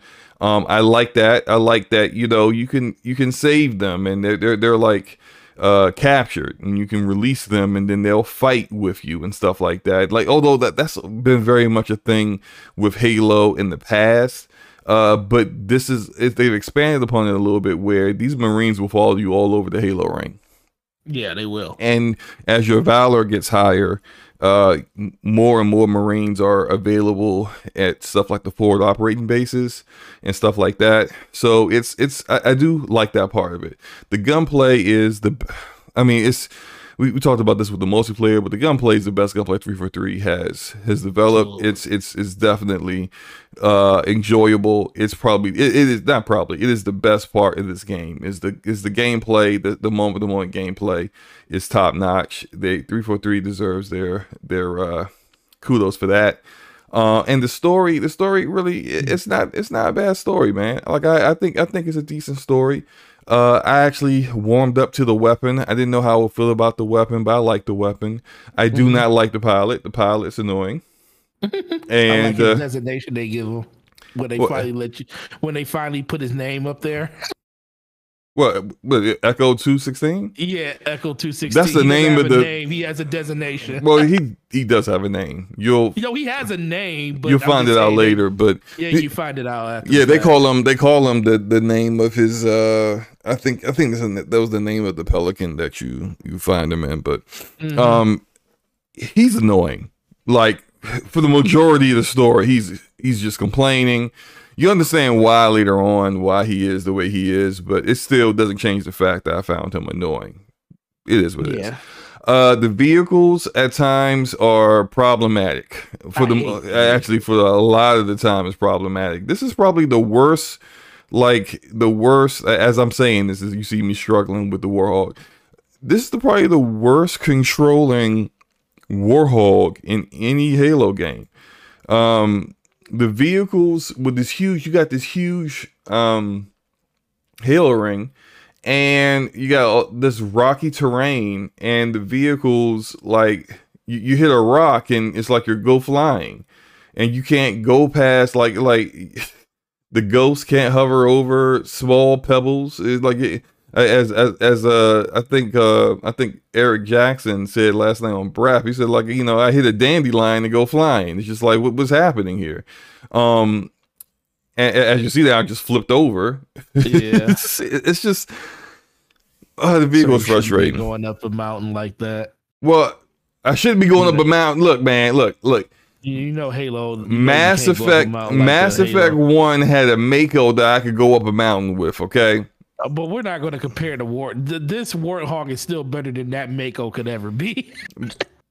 That Mako still sucked. It still sucks, but this Warhawk sucks too. Okay, they both suck. They definitely, the Warthog sucks. This is the part where I just got frustrated and I just flew down the hill and somehow I made it, landed on the four wheels. Anyway, I like how at the forward operating bases that you can just, you can get your favorite loadouts, like the favorite weapons you want to roll with. You want to roll with a battle rifle every single time, which is pretty much what I did. When I'm at a FOB, I make sure I get another battle rifle when I can. I do think this game was designed with co-op in mind, and the fact that it does not have co-op is a major L for the game. At the forward operating bases, you will see 4 terminals where you can get weapons from. Why would that even be necessary if you're just in the game solo, or if you were just if they were just going to have 2-player co-op? I think they definitely intended on 4-player co-op with this game. It's just that they were somehow, for some reason, not able to get that ready and implemented before launch, which is another reason why I feel like this game should have been delayed. But all that said, I think it's a good campaign. It's the best campaign that 343 has done, but it doesn't really measure up to, say, the best campaigns from previous Halo games, like Halo 3. Halo Reach has a way better campaign, I think.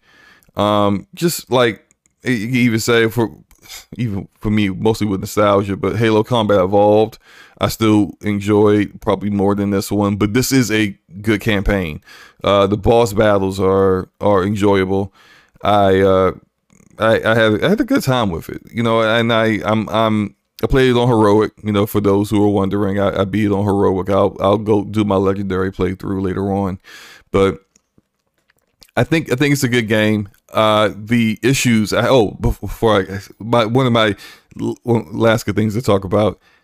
Oh man, the grunts are hilarious, and the grunt propagandists. Because I just saw the propaganda tower, and he came up in my mind. That grunt, that guy he needs whoever did voice him needs a raise. That he's hilarious. He is absolutely hilarious. Rodimus, that is spam. Just go ahead and delete that, and then just go ahead and delete when people are writing that in the chat, and just hide the person that does it, because clearly they're just like a bot or something. My issues, like I talked about, the vehicles not being that great. The open world aspect is not very fleshed out.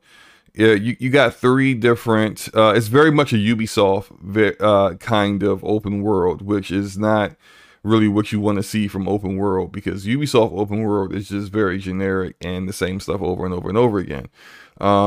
Where in a Ubisoft game, you will go to a tower and you'll use that tower to reveal all of the side content in the area, and then it's all the same side content you would see in other parts of the same map.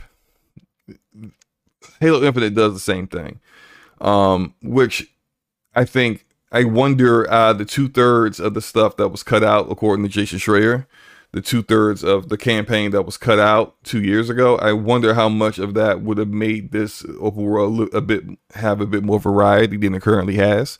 I don't know, but essentially what you have is, what I'm doing right now is I'm taking a forward operating base in the gameplay I'm showing right now. You take forward operating bases, you unlock them. Now they are held by the UNSC, the humans. And then when you do that, it then opens up, say, hey, we got high value targets around you. There are other squads and companies of UNSC soldiers that are captured. And those open up, and then you can take those if you choose to.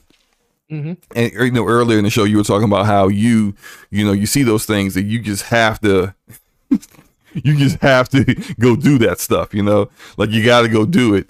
And for me, I just kind of like there wasn't much to it. Now, like the high value targets, they'll give you a little description of who they are and why they are considered a high value target, how infamous they are and stuff like that. And if you Some kill of are them, so funny. yeah, true, very true.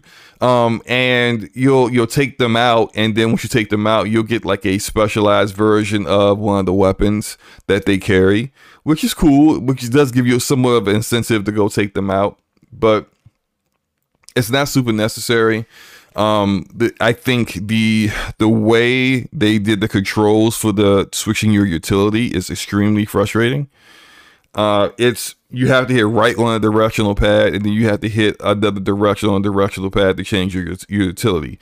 In order to do that, you got to take your thumb off of the left thumbstick. Yep. Which means you're not moving. Controller. Oh, well, look, even if you so look, you have an Elite controller, right?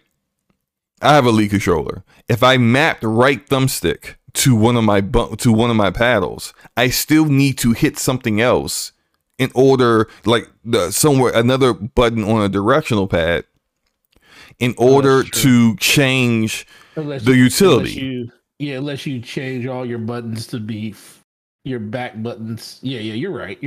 But you just like it's just like that is. I don't see how that could work. Like, especially if you were already trying to use, like for me, I use the furthest right bumper on my Elite controller for melee, because I have a habit of hitting my right thumbstick while I'm shooting, and then I end up meleeing somehow in the middle of shooting, and it's frustrating, ends up getting me killed sometimes, whether I'm in multiplayer or not. And so I switched melee to down on directional pad, and then I mapped that to my bumper. Therefore, that's how I melee.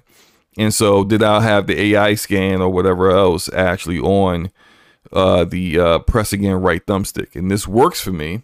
And I'm cool with that. But that would remove me having any way of mapping the entire utility to all those bumpers. And that should not be a way that you have control set up, that someone has to have a $200 controller or $150 to $200 controller in order to quickly go through changing their utility. They should have had implemented some kind of weapon wheel. That would have been a lot better. But like the way it is right now, it's not conducive to being an easy method of switching your utility.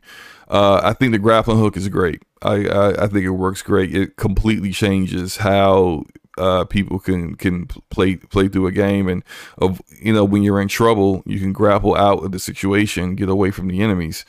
It's awesome. I think I know some people felt like the other utilities weren't that useful. I tried to make a point to use as many of them as possible, even when I didn't feel like the shield. I probably used the shield way more than I needed to, but I used it. It's essentially, I would like, whenever I used the shield, it was like a pre-planned attack on a certain area. I would throw the shield out and then start attacking enemies from behind it. You actually have to make a conscious decision to use it, basically. And the grappling hook is cool. The enemy sensor is, I feel like, so situational.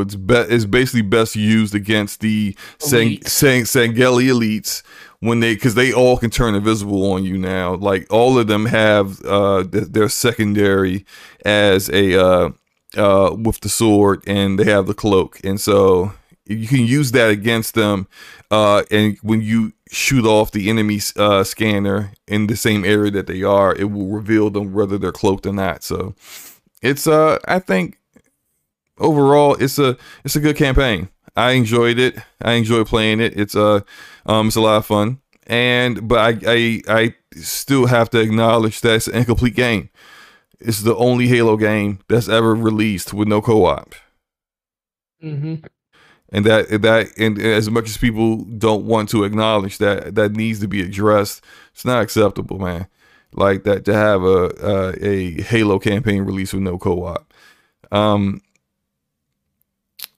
I've been talking a lot. Let me let me, Oh, you're let you good. get, You're good. get your words in. I think as a campaign, if I had to put a score on it, I'd give it an 8 as a campaign. I think it's an 8. That's actually still really good score. I It's a very mean, good score. Yeah. I think the campaign is okay. So let's just go back to what I said, because a lot of people hear me.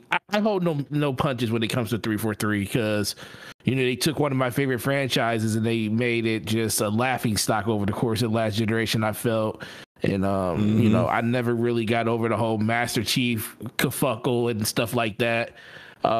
It's better now, but I'm always going to give Halo the opportunity to impress me because I love Halo. So as long as 343 is working on Halo, I'm always going to give 343 a chance with it. And I kept telling people that I think this was the last opportunity for 343 to really make Halo into something. And I feel like they did it. I feel like this is the stepping stone to a better Halo in general. The guns always feel good. I feel like, have they not been as great as other Halo games? Absolutely. But I think they finally hit that marriage of gameplay and gunplay at the same time. I feel like the multiplayer and single player I think the multiplayer is still better than the single player, but I do think the multiplayer can stand on its own, especially as more content hits. It's going to get better and better with time, and that might be one of the critiques of the game, the fact that they are going with this long-term plan, and it would have been nice to just get a coherent beginning to end Halo game before they decided to do this. Because a lot of people basically still don't trust 343 to land the plane, because as of right now, the plane is still in the air. We're still waiting for the other shoe to drop, and I think that's going to be what they're really defined on when it comes to it. But for what they gave us, this is really good. It's compelling. The story is actually a lot better than I thought it was going to be. Me, like you, I didn't know how I was going to feel about the weapon, and I am truly impressed with the way that they portray her in the game. Shout out to Jen Taylor, who does the voice for her, does it for Cortana, and Catherine Mosley. The war criminal. I always have to say that she's a war criminal. She's the one that literally went in the dark of night and took kids out of their homes. So, shout out to her for being able to distinctly do those different characters and the different mannerisms that those characters have. So I think that was a really, really good performance on her end. And as much as Master Chief doesn't talk a lot, I do feel the impact of the things he does say in this campaign. Like the things he shows a bit more emotion in this game than he has previously. Yeah. And they're still playing on the whole Cortana and Master Chief, heartstrings. Every time Cortana comes up, it's more of it's like this deep, Master Chief just sits there. He thinks about it for a second. They try to bring him more in line to like what the human emotion would be every time he sees a dead Spartan, or every time he sees a fallen, comrade. He sits and he, ponders everything that's going on. And we don't know what's going on in his head, but this is the first time that we felt like, even emotionally, just without saying words, that Chief they humanized him a little bit more. So you find dead Spartans all over the all over the ring. And that's how you get your upgrades. Yep, you get your upgrade equipment off of the armor that they had before they died. And when you find them, the weapon will tell you who it is, who they were, how long they've been dead, and Chief, you can tell, how they can tell Chief may have known a few of them, but like there's a kinship with Spartans and what they've gone through. Oh, but especially yeah, especially the last one that we won't spoil. right, right, In right. the last one, and he was like, he asked, "When you do something?" He's like, "Was that them?" And she was like, "No, they're still alive." He said, "Okay." Yeah, yeah, because he So, because there's a particular banished enemy that has pretty much killed all of them. Even though there are Spartan hunters all over the map, some of which apparently may have taken out Spartan Locke. yeah, I mean, look. Here's the thing. I'm not gonna say it's a spoiler because we don't really know what happened to Locke. We know that there is a particular boss that you'll run into that has Locke's helmet, and the grunt propaganda speaker that you hear talking trash to you will eventually speak about how that particular character took Locke's helmet as a trophy, and but there is no actual like outright statement that Locke is dead or anything. So we don't know. But it is like little things like that I found interesting, and as you said about the chief showing a little bit more emotion than usual. Usually what we get from Chief is, let's finish the fight. right. I need a gun. That's it. Like, these are the kind of like one-liners that you get from Chief, period. And in this one, like, there are some other questions in regards to how he feels about Cortana, how he feels about what's going on, how he feels about what happened in that opening cutscene. And the weapon's curiosity kind of works because the weapon is new to all of this. She's a new AI. She doesn't know a lot of what's happening. She was created for a specific purpose, which is to stop Cortana. And outside of that, she don't really have a lot of information. When you first get her, she don't even know what the banished is. So for her, like, she's new to the chief and she doesn't know what's going on. And so like it's a smart writing tool to have like this kind of character for newer players to the series to answer common sense questions that other Halo fans already know. That said, I think some of the writing is a bit like, well, I'm gonna go back to my dislike of the pilot. The pilot, this dude is complaining every time you talk to him. You're gonna get us killed, Chief. We're all gonna die. Wham, all the time. You get one conversation with him, and then he does a complete 180, and it's just like, is that how character development is? I don't think so. I'm not an award-winning writer or anything, but usually when you see character growth, it's a gradual process. There are events that happen that then like urge someone into changing who they are and how they act, and maybe seeing the error and some of the things that they were doing or saying, and then endeavoring to be better, but not necessarily being perfect and being better. Like, that's like character growth, right? Right. This is just like, I had a talk, now I'm different now. I'm a different person. Rah, let's go. Right. And it's just like, that's not how this works. So it's like they I don't know what's going on in their narrative team, if they got some people who are really good at stuff and they had specific tasks, like specific things to work on. They worked on the weapon and they were great with that, and then like whoever was working on the pilot, was brand new to this kind of stuff and didn't know what they were doing. I don't know. My bad. I am taking up your time. Go ahead, man. No, you're good. No, but in general, I think the game is really good. It's compelling to the point where I don't want to put it down.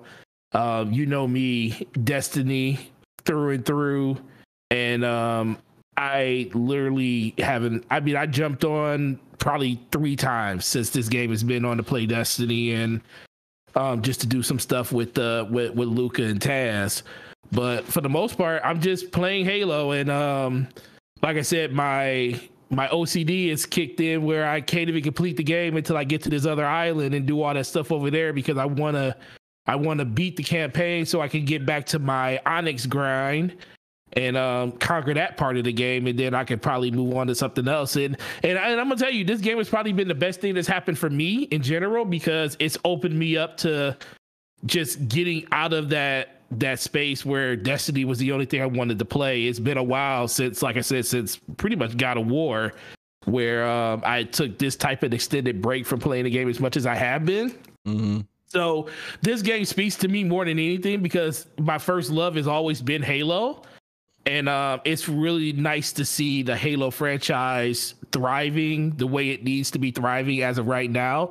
Now, long term, I don't know what that means for the game, because right now it's still the honeymoon phase. I don't know how many people are going to still be playing, Halo Infinite when it comes to like January and February.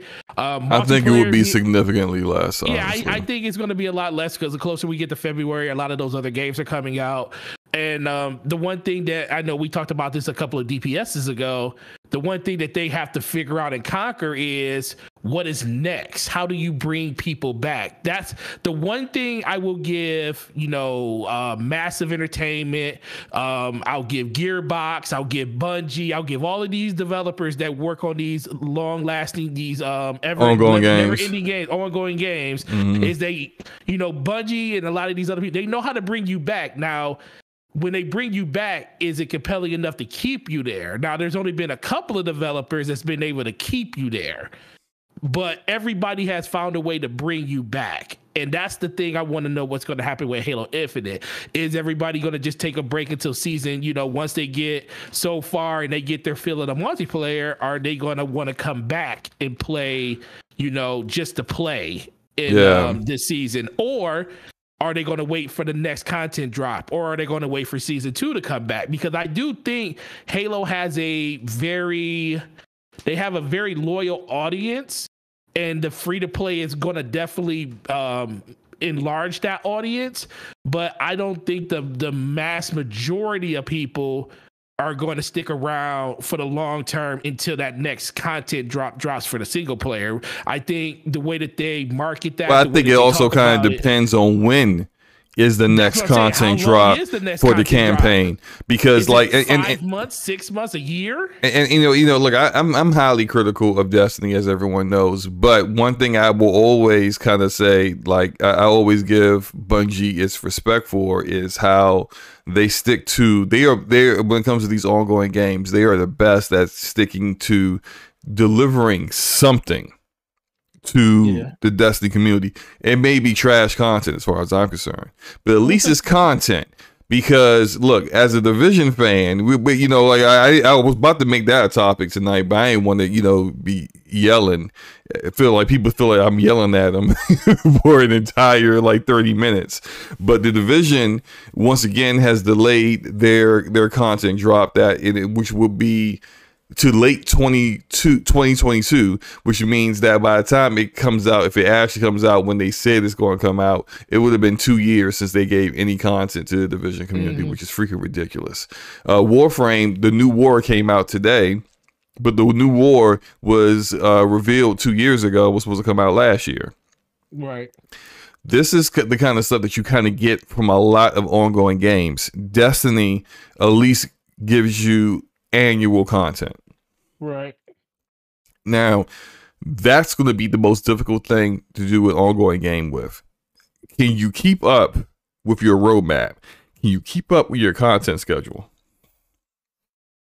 343 is kind of, remains to be seen that they can do that. Now, they did remove 2/3 of the content in the game, so maybe they're going to retool that 66% of the content that was cut out and bring it back into the game, because this Halo ring, unlike other Halo rings that have different biomes, this is just only one, rocky terrain, mountainous biome, and that's it. What about the rest of the Halo ring? Is what they're going to eventually piecemeal back in? again, I don't know, you know, or we're going to see some of the other characters, some of the other Spartans. Is Blue Team going to come back? Because Blue Team in the audio log is apparently off doing on a different mission separate from Chief. Are they going to come back at some point? Team Osiris is kind of, if you follow the books, they're kind of disbanded, but Buck from Team Osiris, Locke was definitely confirmed to be on the Halo ring, but Buck is running his old squad Alpha 9 now. Is Alpha 9 going to show up at some point? You know, they are definitely prominent in the books, but what's going to happen with Tanaka and Kale? What's the other one's name? Tanaka, Buck, and I think Kale. Kale, like there's what's going to happen with these characters? When are they coming back, right? You know, so like they have a lot to work with, but how quickly can you get the content out to actually keep people invested and keep people coming back for the game? And by the way, I think this Marine's about to get killed. Nope, not that time. Like the Marines are brain dead, and I think also that's kind of like they made the Marines brain dead because they didn't want them helping you too much. Although I have shout out to our homie Taz who gave them all rifles. Yeah, no, he gave them all the beam, the Sentinel beam, beam. You decimate people. And he had the Warhog that doesn't have a gun in the back, so you could fit like 4 people back there, and they all just Sentinel beam in an entire HVT. Like it was crazy. I was laughing because it looked hilarious, but I'm sorry, that's beside the point. You're good. When it comes to content, you have to keep people invested. Like you look at other ongoing games that are not like in this kind of genre. They're not looter shooters. They're not really like a Halo kind of game. But you look at stuff like Apex Legends. You look at stuff like Fortnite. They're always thinking of ways, trying to find ways to keep the content fresh for their community, because they understand that if they don't, and if they rest on their laurels, or they take too long to come out with content, there's going to be another game that's going to come out that may take your community away from you. And so even though you're going to get some people who will leave anyway, because that's just the nature of things. But if they leave your game to go play other games and they feel good about what they played and they had a satisfactory experience, when you do drop that content and you don't take too long, they're going to feel better about coming back, because the last thing they're going to remember about your game is how much fun they had. Right. You don't want them coming back and thinking like, man, like, you know, I had fun for a while, but then, you know, just like there wasn't enough to do, and there was all these bugs that never got fixed. Talking to you, Outriders, and you know, now that they got new content coming out, I just like, you know, like every time I think about that game, I think about how my inventory got wiped or how my save got corrupted, which is also happening on PC for Halo Infinite right now. Right. You know, like these are the kind of things that look, if I hadn't finished the campaign yet, and I go jump into the game and I'm like near the end and I see that my save file has been corrupted, bro, I'm done. I'm mad. I'm pissed off, justifiably so. Like you deserve to be mad, you know, on something like that happening. And these are the kind of stuff that like it can kill your game if you aren't careful, especially when you're having an ongoing game and you're relying on having a ongoing community of people playing it. Microsoft is relying on this game continuing to make Game Pass a attractive option. And if the game isn't doing that for you, then that's going to be a failure. But I guess we could wrap it up with our thoughts on it. I don't think you gave you haven't finished the campaign yet. My bad. Because I kind of did want to kind of. I'm gonna finish it tonight or tomorrow. It'll be done by tomorrow though. Okay. I wish you know what, when you do get done, let me know so we can discuss the ending. Because I think you want to do that. Well, I mean, we don't have to do it on air. I'm just talking about like you and I just talk about it. We can talk tomorrow about it because I'll be done. I do kind of feel like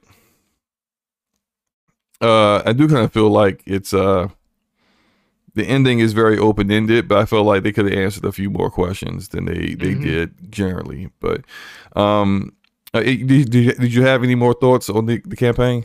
No, man. Up until this point, everything I played, I probably will go exactly where you went at a 8 for the campaign. Very, very well done so far up to this point, and as long, I mean, the thing is, I already know what what's pretty much ahead of me when it comes to how disappointed I'm probably going to be with how they could have finished it. But I also hear a lot of people talking about it's not as bad as people are saying. It's like, yeah, it's left open and it makes you want more. But I also hear people saying, but that's what they're supposed to do. They're supposed to leave you wanting more and wanting to come back into the world as soon as possible. The question is, how long are they going to make you wait for that? Right. But yeah, I guess that's. I mean, we can wrap it up. Halo Infinite campaign is it's just a good campaign. It's got a good multiplayer. It's worth the time invested. If you're into first person shooters, if you're a Halo fan, you're already playing it, of course. But if you're thinking about jumping into it, I think it's well worth the shot, to give it a shot, or the $1 Game Pass sub to jump in and check it out. We can move on then. The last thing I wanted to do wasn't really a topic, but I guess kind of since the end of the year, I felt like we should just go ahead and discuss it. The games that we played this year, it's it's the middle of December. The year 2021 is almost in the books, and just kind of want to talk about like the games that we played and the games that we've enjoyed the most this year. And you can go ahead and start first, man. No, you broke up a second. What did you say? You said, what about the games this year? I said, just wanted to talk about the games that we've enjoyed this year, the games that we played this year, how many that you've played or beat this year, and then just kind of discuss like all your favorite moments of the year, that kind of stuff. Honestly, for me, game wise, I play so much Destiny, and the next year is going to be different. But this year, so much of that Death's Door, I truly enjoyed. I enjoyed that game a lot. And then Halo will be the other one that will go down this year. I'm trying to think, was there anything else that I played to the point where I haven't beat it? But yeah, nothing else really. But for me, 2021, man, honestly, it has really come down to just, growing this platform with you. Doing this with you has been the most enjoyable thing. I look forward to my Thursdays doing this with you. I agree. It's the one show that I will always make sure that I am here for, no matter what. I will make my schedule what it needs to be to make sure I'm here, with the exception of like extreme circumstances that I can't change. But outside of that, I'm going to be here. Exactly. But outside of that, man, it's like that's the thing that stood out to me the most this year. Just growing this with you, 52 weeks in the year, almost at the end of it, going into 2022, seeing what we're going to do with that going in the future. But yeah, next year though, I'm gonna have a completely different answer for you when it comes to the game front, because something that I'm told myself I'm gonna do is I'm gonna start a pinned tweet at the top of my thing. And a lot of people do this, whenever they beat a game, they just have like all the games that they beat. That's my goal for 2021, is to just not just play one particular game, not just Halo, not just Destiny, get a chance to play as much stuff as possible, because the one thing I always, when I listen to people talk about different games and stuff on different podcasts, sometimes I feel like, man, do they really even know what they're talking about? Because they don't even seem like they played the game. Right. And there's a whole lot of that going on. Right. And I don't want to be that person. And especially if we want people to take this show as serious as it needs to do. So just for the benefit of the show, on top of my sanity of not being stuck in one game, I feel like I come through the other side a little bit, because I found a way to get away for a while. I don't want to sound like other people. So that's going to be my goal in 2022 when it comes to that, and make this platform even bigger for both of us. But yeah, man, it's been great. It's been amazing. Everybody know where they can find me. Gaming Forte everywhere: YouTube, Twitter, Xbox Live, PlayStation. DPS on my channel. Matter of fact, next week is Thursday, which is Christmas is on a Saturday. So yeah, we're good next week. But yeah, it's going to be a good time, and I'm happy to do this with you, Slow-Mo. So what about you? What is your most, games that you remember the most, and what stood out to you the most in 2021? Well, in 2020, I beat 41 games. And yeah, you did. You beat a lot of them. And I although I was like, they were all games I was interested in, the fact that I went on ahead and pushed through and beat some of them when normally I would have just quit the game because I didn't find it fun, was something that I chose. I made sure that for 2021 I wasn't going to do. In 2021, I wanted to make sure I played games that I beat games that I was truly enjoying, and I wanted to get that enjoyment back with playing games. You know how, like, Luca, our homie Luca, will always say that, like, Slow-Mo plays a lot of games, but he don't like any of them. And I did have to kind of take a step back and think about, like, do I really enjoy what I play? And in some cases, no, I don't. Like, some cases, I just, like, I start a game and I beat it just because I started it, and I wanted to have another game to put on the list. And I made a concerted effort this year to not do that. So I beat 30 games this year, but these were games that for the most part, I really, really enjoyed. I want to list them off because I think that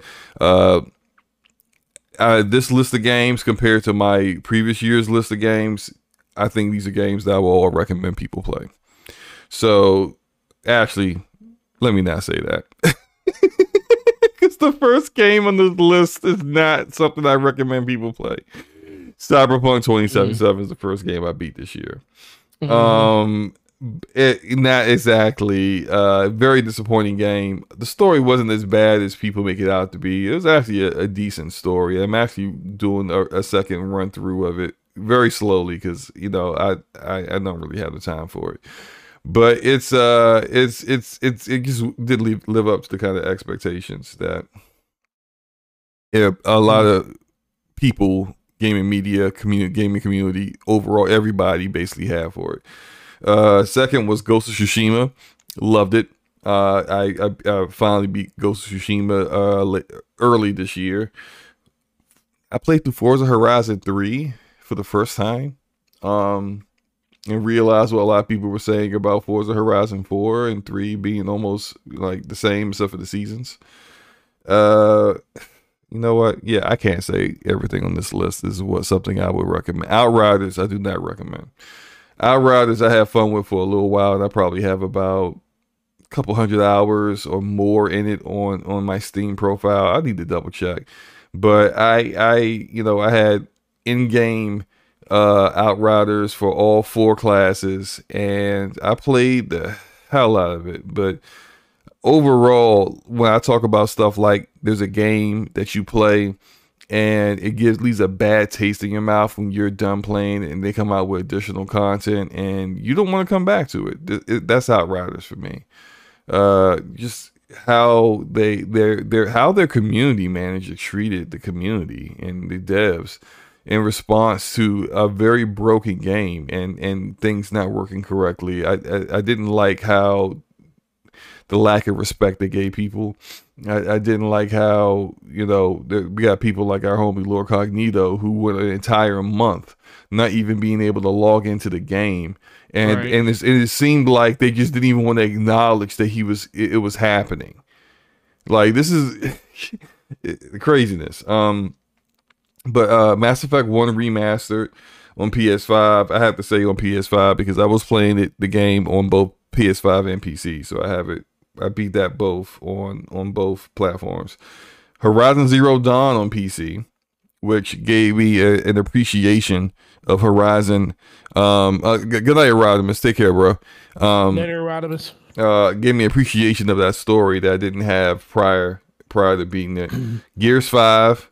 Again on PC. I beat it before on Xbox. I beat it again on PC. Ratchet and Clank 2016, and then Ratchet and Clank Rift Apart. So I beat 2016. And I beat it a week before Rift Apart came out, and I enjoyed both of those. I recommend those.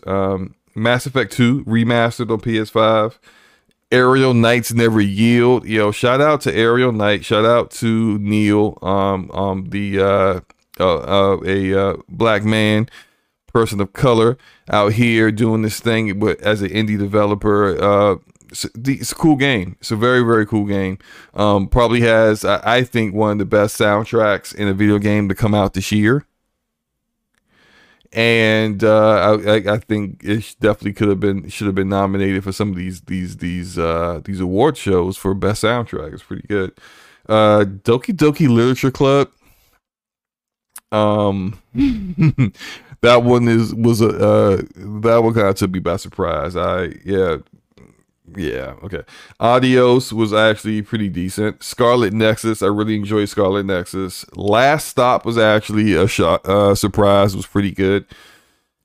I beat 12 minutes twice. I beat 12 minutes on Xbox and PC. I don't think it deserved that. My favorite game this year, Hades, is excellent. Best game I played this year. Hades is awesome. I will recommend that to any and everybody. Life is Strange True Colors. I think a return for Life is Strange after not really enjoying Life is Strange 2 or Before the Storm. I did like True Colors though. Psychonauts 2 is awesome. Play Psychonauts 2. Kena Bridge of Spirits is good. Beat that one too. I played BioShock Infinite for the first time on PC and really enjoyed it. I find it curious. So many people dislike it. I think the people who dislike it are people who are hardcore into the BioShock, original BioShock games. And so I think that's the reason why they dislike it. Me not really caring for the original BioShock, I enjoyed Infinite for what it was. The Dark Pictures House of Ashes, probably the best one out of the supermassive Dark Picture games. Rise of the Tomb Raider on PC, I ran through that. It was fun again.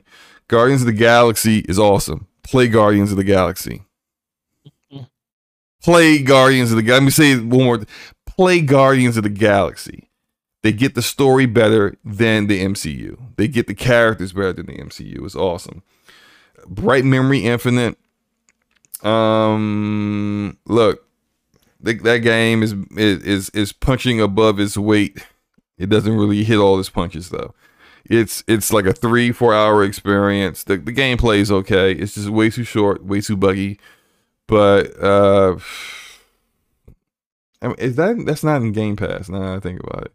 I don't know. I don't know how if I can say I recommend someone play that. The gunplay is all right. I played it for a while. It's all right. The Forgotten City though. The Forgotten City is good. Play The Forgotten City. Absolutely play The Forgotten City, man. The Forgotten City is so good with it's the time, the way they did the time loop in The Forgotten City is awesome. And the story's really good. I enjoyed it. Visually, not the most impressive, but it's a game made by like less than a dozen people. So that makes sense to me. That's it. It's an awesome game. It's just a great story. Probably one of the best stories I dealt with this year. And before playing Halo Infinite's campaign, I ran through Titanfall 2 once again. Still the best first-person shooter campaign to come out in the past decade. And then Halo Infinite, which we talked about already. So I wanted to list off those games because I thought it was just kind of cool to just like let people know what I played and what I enjoyed and what I recommend other people play. I want to do that again next year. Not hit that 41 mark, but just, somewhere in the 20s and 30s of games that I beat and I really enjoyed. I'm really looking forward to next year because I feel like there's a lot of really good content coming out next year. God of War Ragnarok, Horizon Forbidden West. Just a lot. I'm looking forward to Redfall. There's a lot of stuff that's on the horizon, and shoot, some of the indie games that we saw at the Video Game Awards. Have a Nice Death is supposed to come out in March. I can't wait to play that. So I think that we got a lot to look forward to in 2022, and that is it, I believe. Again, Forte, we've been having a good time doing this show. I think we got a lot of growth ahead of us in the future. Sir. And it's gonna be a lot of fun going through that and enjoying it with you, bro. But absolutely. I think we should go ahead and wrap it up. That is DPS Podcast episode 64 in the books. Will we be back next week? Next week is Thursday's the 23rd. So it depends on what you got going on. Yeah, we'll figure it out offline. We'll let you guys know either to Twitter or whatever else that you guys interact with us, whether we'll be back next week or not. We'll let you know. But in the meantime, thank you guys for coming through tonight. We had a great time rocking out with y'all, and we hope you guys have a great night. Peace. Later, guys. Have a good night.